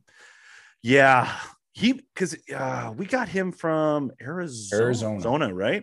Yeah. Yeah. And you're right. He was a pretty good player for them. Yep. And come to Cleveland. I was excited. You said you were excited about Jeff Garcia. Jeff Garcia, yeah. I was like, oh shit, okay, I like this guy. Yeah, you know, right? I liked him in Arizona. He's going to do good things. I was excited. Well, like on my other horror movie podcast, we did Horror Goes to Space, and that's sometimes where horror goes to die. Back then, not anymore. Oh yeah. You want to die as a football player? You go to the Browns. Yep. Yeah, good times. That's a good one, man. That's a good one. Yeah, God, talk about oh my goodness, that poor bastard. Yeah. My second one, I got it number 2. Honestly, I have this one number 2 because this dude just pissed me off here, this lazy fuck. God damn it. I mean, look, man, I know, look, I don't want you don't even have to be nice to the media. I don't care about any of that. But man, if you're going to get paid 2 years, $12.5 million contract, a $3.5 million signing bonus with $9 million guaranteed, you better at least fucking try, bro. And he only had 5 catches for 53 yards in 7 games and no touchdowns for the Browns. Dwayne Bowe coming in at number 2. Now, was this signing did this really impact us or set us back? No, it's not one of those signings because 7 games, 5 catches, 53 yards, Steven, and no tutties. What the fuck? Yeah, and he was like the mist. It was one of those players. I swear, there's one every year. He was like the mystery healthy scratch all the time, right. Or the stuff with Pettine in the locker room that was always. Yes. There was some, and I don't have any information on that, but that was the word that there was something going on in the locker room, some kind of discontent, some kind of disagreement. And he put on a few pounds when he came here too. I know, dude, do you remember he was part of that fucking uniform reveal, those hideous uniforms that we don't have to see anymore. He was part of that reveal. Where it looked like the druid scene in Spinal Tap. Yes, exactly that. Yeah. Dude, that's how I didn't expect much from Dwayne Bowe. I mean, in reality, Dwayne Bowe really only had 2 really good years in the NFL, really, with the Chiefs. And they gave him what was the deal before the Browns got him? It was 4 years, $50 million. It was something like that. But yeah, Dwayne Bowe is what I have number 2. I don't hate anyone. I don't hate Dwayne Bowe, but man, I lost all respect for the dude, man. Come on, man. At least give a shit a little bit for God's sakes. Lie to me. Tell me you're trying something. Oh my God. All right. What's your number 1, bud? Well, actually, go ahead. He's part of my number 1. Oh, because to do number 1, I actually combined 2 guys that ended up basically being the same guy. I think you know who the other one's going to be. And I think the other one's my number 1. My number 1 is 2 guys who are the same guy, Dwayne Bowe and Kenny Britt. Yeah, Kenny Britt's my number 1 as well. That's it. Because they came in and they weren't, it's not like when they signed Andre Rison or something like that. They weren't supposed to be that guy, but they were supposed to be stabilizing and, provide production and be that guy that absolutely 60, 70 catches and, he can count on them on 3rd down. That was the idea, that was the idea. And the thing with Britt, I give Britt a little more of a pass from the front office side than Bowe. Bowe I didn't understand why they even targeted him, to be honest. Britt, if you remember that season, they had to sign somebody. They needed somebody at wide receiver, and there was nobody left. They swung and missed a couple. That's exactly what happened. Yes, they did. I'm trying to think who were the other 2 big names that they missed. I don't remember, but they were good receivers. They were. I think one sign was San Francisco, and I forgot, God, who the fuck was? I can't remember either. But yeah, you're right. Britt wasn't their number 1 target, but they needed somebody. They had to do something. As if you look at his career, and as our friend Jeff Lloyd likes to say, because being a Jersey guy, he followed him since Rutgers. There's 2 Kenny Britts.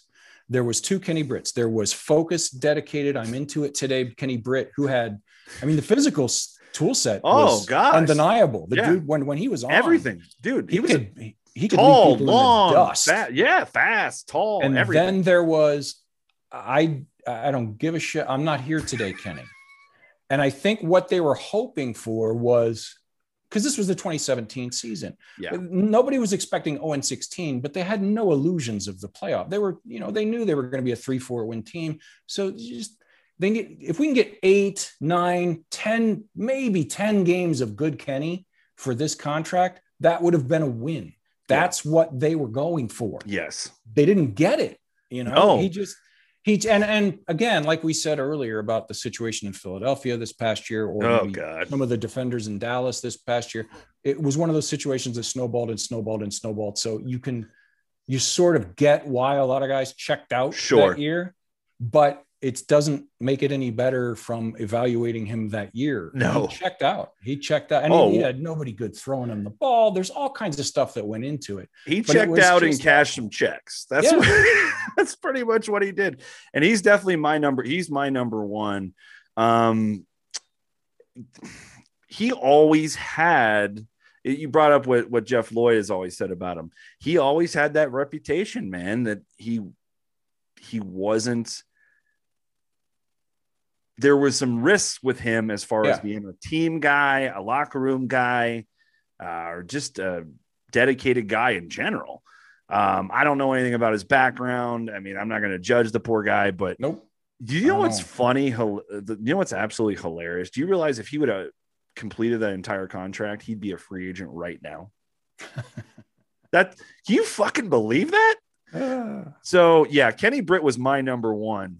He signed a 4-year deal, $32.5 million with a $6.5 million signing bonus and $17 million guaranteed. He played 9 games, 18 catches, 233 yards, and 2 touchdowns. And now, 4 years later, we're legitimately and seriously discussing players coming to Cleveland to chase a ring. Can you fucking believe it? How amazing is this turnaround? That's what I'm saying. That's 4 years. This wasn't 20 years ago. No. 4 years. That's what I mean. Like, he would literally, if he would have played this entire contract, he would be a free agent this offseason. Yeah. That's fucking wild. Man. That was the one. And it kind of comes back to what you said. I understood why they did it, because they needed wide receivers so bad. Anybody.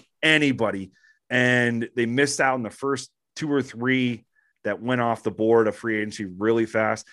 I know there's some people that Sasha, fuck Sashi. I'm not fuck Sashi guy. I think Sashi Brown did a lot of great things for this organization, a lot. But this was the one move where I told myself, I don't know if this is the guy to be making these decisions. I want him in, I would love Sashi Brown in my organization, and hell, being the team president, for God's sakes. I would love that. But this was the one Sashi move that I look back on. Even at the time, I was like, I don't know, man. Now, refresh me. Was that this, or was it the year before? No, I think it was 2017. Part of that was the Drew Rosenhaus, Terrell Pryor situation. Wasn't that the same year? I'm pretty sure. Yes. It was right around that. Yes. Yeah. Yes. So, I mean, it's not like, and I remember saying that at the time, and then I shut up because I just got attacked for it. I was like, look, guys, they tried. They tried for a couple other guys, and they missed. I don't fault them too much for that move. I mean, but in hindsight, yes, it was a terrible move. But they had their wide receiver. There was no option. It was a joke. It was one of the worst wide receiver rooms I have ever seen on any Cleveland Browns team. And we know this, especially from the last 20 years, 20 some years. The wide receiver rooms, we've had a lot of bad wide receiver rooms, a shit ton. Okay. Yeah. And that one coming off the heels of 2016 was one of the worst you will ever see. Yeah. Yeah, man. Dude, that was fun. Thank you so much for doing that. That was, it was a good time. I like that. Before I get you out of here real quick, did you have anything else you want to add on your top 3 there? All right, no. Perfect. All right. I'm going to do this. This is going to be like a thing I do at the end of every episode, I guess. I just call it 5 random ass questions. This is from going back to the days of on the Daily Show with there you go. What was his name before John? The guy that came from Sports Center. I could see his face. Coburn or no, Craig Kilborn. Craig Kilborn. Thank you. He used to do 5 questions at the end of the show. Yeah. Yes. So we're gonna be doing this, and they're just 5 random ass questions. They could be Browns related. They might not be. It's just random ass stuff. Geez. And if 5 random ass questions, once I get my Rodecaster Pro, which is like a soundboard essentially for streaming and podcast, I'll be able to get some nice sound effects with this. But well, just as they cost $600. Depending on what you ask, some of those court documents are sealed, and I'm not allowed to speak. Understandable. About them, I did a full background check, so I have all that right here for you. All right, 5 random ass questions. And again, these are just random ass. Right. 5 random ass questions. True or false? Rocky IV. True or false? Rocky IV is an elite 80s movie. Wow. I guess it depends on your definition of elite. Look, man. Because if you look back now at what people who weren't there think the 80s was, it does kind of symbolize the era. It does. But in the time, because I grew up in the outside 80s, of Paulie's robot in that. Come on. How do you not love the robot? It was so awful. It was the Rocky version of Jason in space. Yes, it kind of was. But if you go back at the time and try to think of, elite movies, like really actually good movies, then no, it's nowhere near that. But it's about as 80s as it gets. The scene with Carl Weathers entering the ring with the James Brown song is just, it's hysterical. It's hysterical. Living in America, man. Oh, it was great. Yeah, a funny side to that, Stallone I can change. Yeah, you can change. Everybody can change. Yes. Jeez. Yeah, it's riveting cinema, man. It's funny because Stallone just wrapped up cutting a collector's edition director's cut of Rocky IV. It's going to come out in a new Blu-ray. It's going to be the extended director's cut. Cut out the robot, right? They cut out the robot. Yeah. I think that's funny. So this will kind of give you an idea. I gotta say, as much as we all pretend Rocky V never actually existed, I was very pleased with Rocky Balboa and how I was too. The really, sixth really one. Good. I was too, and the Creed films. I really enjoy the Creeds too. They're good. Full disclosure, the original Rocky is my favorite film of all time. And, okay. Yeah, full disclosure on that. I told you these are 5 random ass questions. Yeah. All right, number 2. Rank these comedians. Oh, geez. Richard Pryor, Eddie Murphy, and Chris Rock. Oh, good grief. You're welcome. Well, as much as they're all great. They're all amazing comedians. I think you would agree. Let me put it this way. I don't mean this in any way as a slight to the other two when I say number 1 of that group is easily Richard Pryor. Bam. I agree. Easily. He's one of the greatest to ever do it. I think he's probably the greatest. A friend of mine opened for him for a long time, years and years and years ago. Sure. And he said the same. He said that Pryor would do the same thing. That I have another friend who was the regular opener for Carlin for a long, long time. Yeah. And both of them have told me stories that they would get in the car to go to a gig from LA and it'd be like a 4-hour drive. On the course of that 4-hour drive, Pryor and Carlin would just make up a new 45 minutes, go on stage that night and fucking blow the doors off them. Just kill, which to me, I mean, I have to write 30 pages of material to get one new good joke, right? They're on another level. These guys. I mean, they're from another planet. Now, again, that's not to say because Eddie was groundbreaking on so many levels and still is. I think he might be one of the most talented performers in the history of entertainment. Yes. He's ridiculous. He was my comedy idol growing up. I'm just what kind of a list are you putting together where Chris Rock is third? I know. I mean, he's otherworldly. He's so good. So good. He's such a technician at the art. And yes, he's personality plays into it, and his personality is a big part of his act. But the technical, the writing, and the structure, and the pacing, and everything like that. As a fellow comedian, I watch the art form and the technical stuff a little bit differently than other people. Obviously, I'm just in awe. Of Chris Rock when he does his stuff. When he gets on a roll, it's Bigger and Black. Bigger and Blacker may be my favorite comedy special of all time. They're all so good. Yeah, they're all excellent. I knew that. I knew you were going to kind of hate that question, but that's a tough one. And the thing about it, I see these things all the time on social media. The definitive ranking of comedy movies. The definitive ranking of you hate that shit. That's part of the reason why I asked it. It's art. Yeah, it is. Art is extremely personal. It hits every single person. So there is no definitive list of anything. There's not. You know, there's no wrong. Like that question, there is no wrong answer. No, there's not. If someone had Chris Rock first, Eddie first, Pryor first, there's no wrong answer. Art is very personal. Absolutely. Very personal. Absolutely. Well said, man. Well said. All right. Okay, this one. Are you ready for this one? Jesus, are they getting harder? I don't know. Number 3, Melania Trump, Rosie O'Donnell, B. Arthur. Marry one, fuck one, divorce one. Go. Jeez. Well, I'm going to marry B. Arthur because she's one of the funniest people to ever walk the face of the earth. You're goddamn right. And she was even before Golden Girls existed. Oh, Maude. Yes. Oh, she was so good. And she had that slow burn. She could do this. Talented individual. Better than anybody else who ever lived. She was so good. And that's not taking anything away from Golden Girls. She was tremendous on that too. She was fantastic. Yeah, but yeah, absolutely. So you would marry B. Arthur. Okay. Right. So now what were the other two? And what were the other two choices again? Fuck one or divorce one. Melania Trump and Rosie O'Donnell.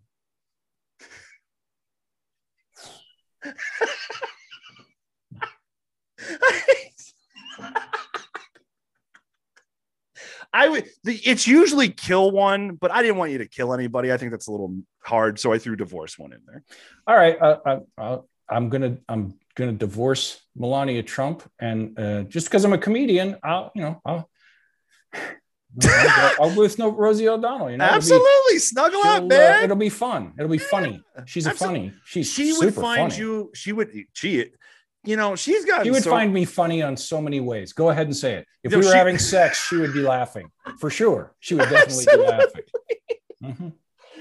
Yeah, she gets a lot of shit, but you're not wrong. She is a very funny individual. Oh God, in the late 80s. Oh gosh, among the best. She almost in a star-studded cast in League of Their Own, and I mean a star-studded cast in that. She almost kind of steals the show a little bit in a lot of scenes. Yeah, she's always been super funny. I mean, whether you agree with her politics or not, or her views, who cares? She's funny. Mm-hmm. All right, number 4. Most memorable comedy show that you've performed in.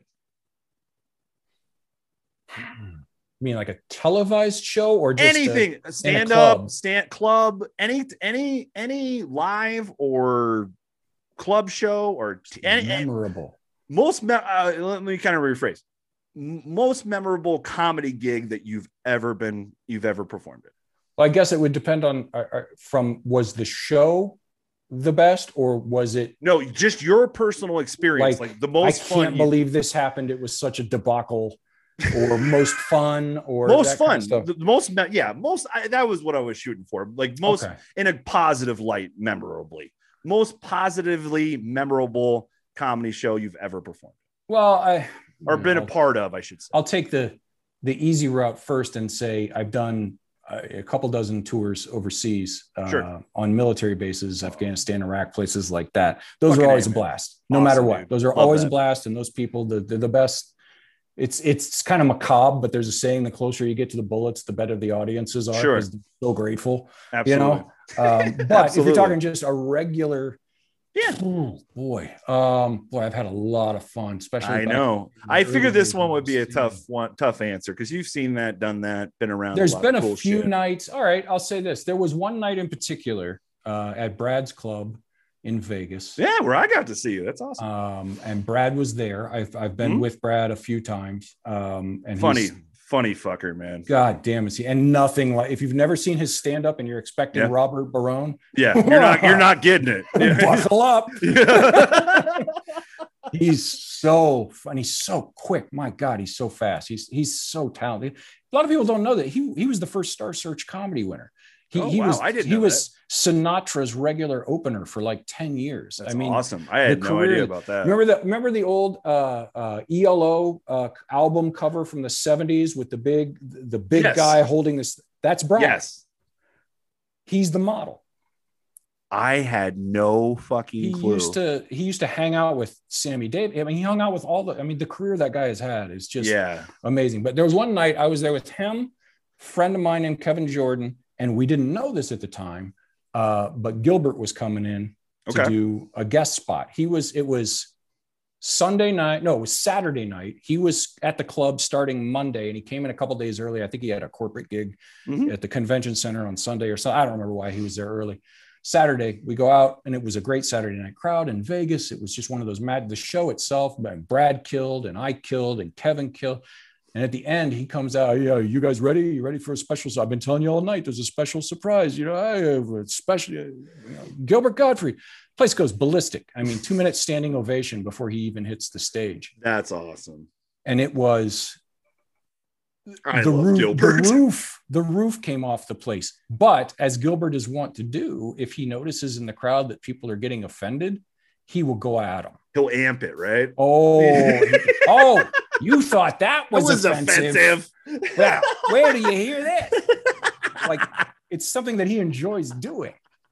And so there were people that he's kind of a troll. I like it. Livid, you know, by the end. I mean, 90% of the crowd is just having a ball. Right. So at the end of it, Brad comes out again, and he's trying to placate those people. And I don't remember how it happened, but he started telling more jokes. The crowd started coming back. And at some point, he had a woman on stage with him, and she had a boa. And then Kevin and I came out of the green room, and we were on stage, and I'm dancing with the boa doing stripper moves, and Kevin is slapping my ass. And it was just bizarre. Like, you could not possibly have planned love it. That. It was that's my kind of scene, man. That was a blast, man. That's a great night. Wow. I'm glad I asked that question. I love that answer. Yeah. Then there was 1 week at the what the hell was the name of the place? It was in Orange County, New Jersey. Oh shit! I can see the inside of the club. I can't remember. 4 nights in a row. I was the feature act 4 nights, and it was 4 different headliners. It was Pat Cooper, who, if people don't know, look him up. Yeah. Legend Absolute from back in the day. Legend. Yes. Tom Papa, who at the time had his Come to Papa show on television. And then the last 2 nights was Sherman Hemsley. No, I'm sorry. Friday night was Sherman Hemsley from the Jeffersons. Yeah. And Saturday night Legend was too. Dr. Dirty. Oh, God.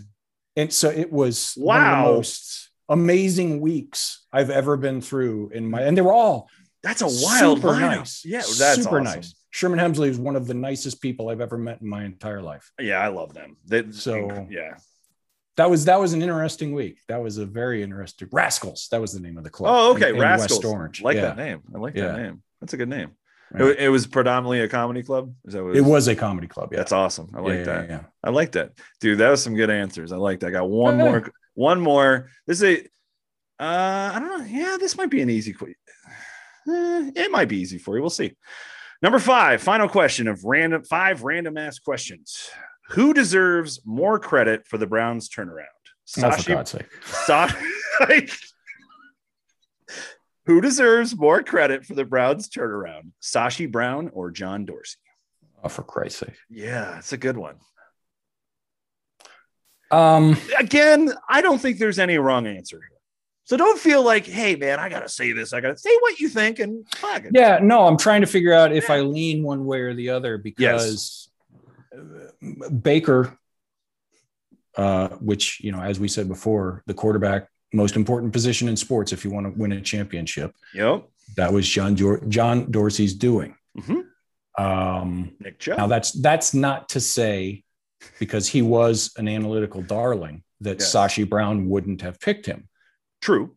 He probably would have. Probably. But I don't disagree with that.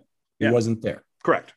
So that, Nick Chubb. But you know what's funny about the Nick Chubb is Dorsey deserves the credit for taking him, but you don't have that pick without Sashi. Oh yeah, you don't have a lot of what John did. Of course. Yeah, again, I don't think there's not a wrong answer here. There's not. Well, and they were in charge at two different points in the build. Correct. Too. People have to remember that. The goal every year, they like to publicly say, all 32 teams say, our goal every year is to win the Super Bowl. Yeah, okay, whatever. We're not stupid, okay? The goal when Sashi was in charge to fucking lose was to build as much capital and as much cap space as possible. That was what they were trying to do. Yes. And he did it, you know. He did. And I don't think anybody expected, again, nobody expected 0-16. Nobody expected 1-31, but they didn't expect to compete. They thought that it would be a 3-13, maybe 4-12 team. That was the whole thing. Now, when John came along and they had those, 4 picks in the top 35 or 37 or whatever it was, now you're starting to expect to maybe not compete for a Super Bowl yet, but you're starting to expect to win more. Right. So the expectations and what you do and how you approach it are different. Yeah. Now with Andrew Berry, you're even in we're in the window now. Yes. So you are trying to win every year. Absolutely. And while you don't want to do it, people say, oh, you're just kicking the salary cap can down the road. Yeah, that's what you fucking do in the window. If you have to. That's the point. You know that 5, 6, 7 years from now, you're not going to compete anymore. So who gives a shit if the cap is held in? I mean, you don't want that. You do everything you can not to have that happen. Of course. But if that's the choice between competing and not competing because we have to sign this one guy, then you do it. Yeah, absolutely. And I will take that. So, yeah. And I don't know if you have the depth. It's a shitty question. I'm not going to lie. It's the depth that you have without Sashi Brown. Because a lot more picks, that's a good point. Lot more cap space, a lot more. Absolutely. It's a tough question to answer. I'm an analytics guy. I know you are. Back during the wars of Sashi and Hugh, I came down firmly. I said, if they're going to fire one of them, it needs to be you. Oh, 100%. I even agree with that at the time. And go ahead. The quarterback position is so important. And if he is the guy, and that I think he is, and you think he is, and a lot of Browns fans think he is, then I think that probably, maybe not even 60-40, maybe more like a 53-47 towards John, just because the quarterback portion, now, had he stayed and continued on the spending spree and wasting picks like he did, I don't think we'd be here right now. No. But just because of 6, I think it's maybe that much more. Yeah, that's the thing with John. And I think even the John Dorsey, I don't want to call them haters, but people that weren't big fans of Dorsey, it's undeniable that he's an excellent talent evaluator. I mean, he is. He can watch film and evaluate the rest talent. Of it is not exactly his strong. It stops there. Like it is completely. He's like, to me, and I love, and like, there's some things I like about John. He's just an interesting fellow a little bit, but at the end of the day, he was just a great scout turned GM that couldn't just adopt all the things that you need to adopt in today's world of the NFL of being a GM.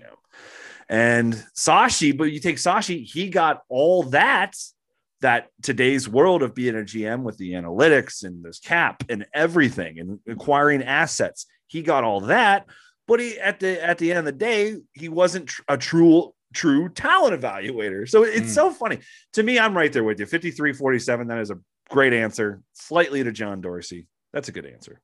Yeah. I like that. There's no wrong answer there. Had he continued, I don't think we would have had the year we had this past year. I really don't believe that. You're probably not wrong. You're probably not wrong. I think I said at last year, I said they needed a guy after they were hired. I said they needed guys like Andrew Berry and Kevin Stefanski. And after watching the way they handled not only this year, but the bizarre year that it was, I have ramped that up.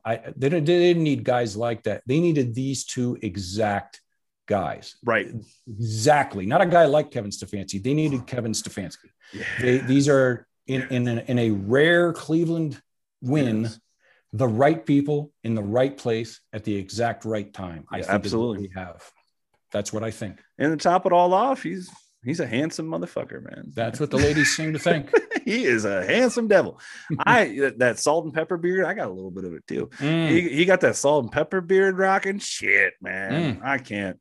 Well, Steven, we went over, but I don't care. Listen. Oh, holy crap, we did. Yeah. But hey, listen, guys, this is the kind of episodes to expect from us, where this just turned into two guys talking about the Browns. And that's really what I want. And I want laughs, and I want it to be funny in an entertaining way. And I hope you guys were able to get some laughs out of this episode. I hope you did. Steven, where can the fine people of Browns Nation find you, my friend? Easiest thing is just on Twitter at Browns Mock Draft. Everything flows through there. Everything flows through there. Yes. I mean, all the OBR stuff that I write gets, retweeted through there.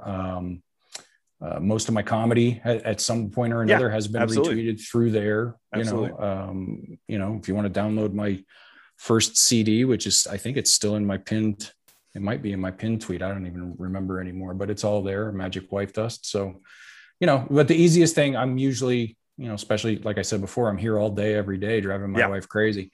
At Browns Mock Draft is where I can be found most of the time.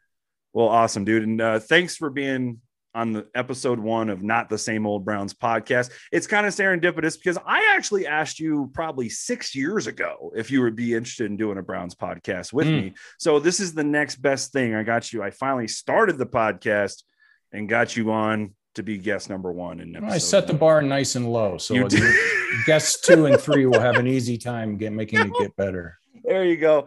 And guys, you can find me. You can follow the show at Not Same Browns on Twitter.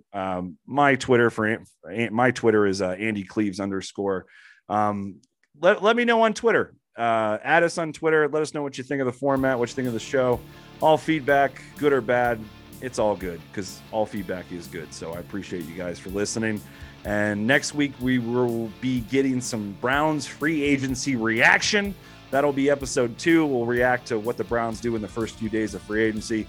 And we'll kind of go from there, man. And thanks for listening. And Steven, thanks again for joining me, bud. Thanks for having me on. Go Browns. All right, guys, go Browns, and we'll see you in the next episode.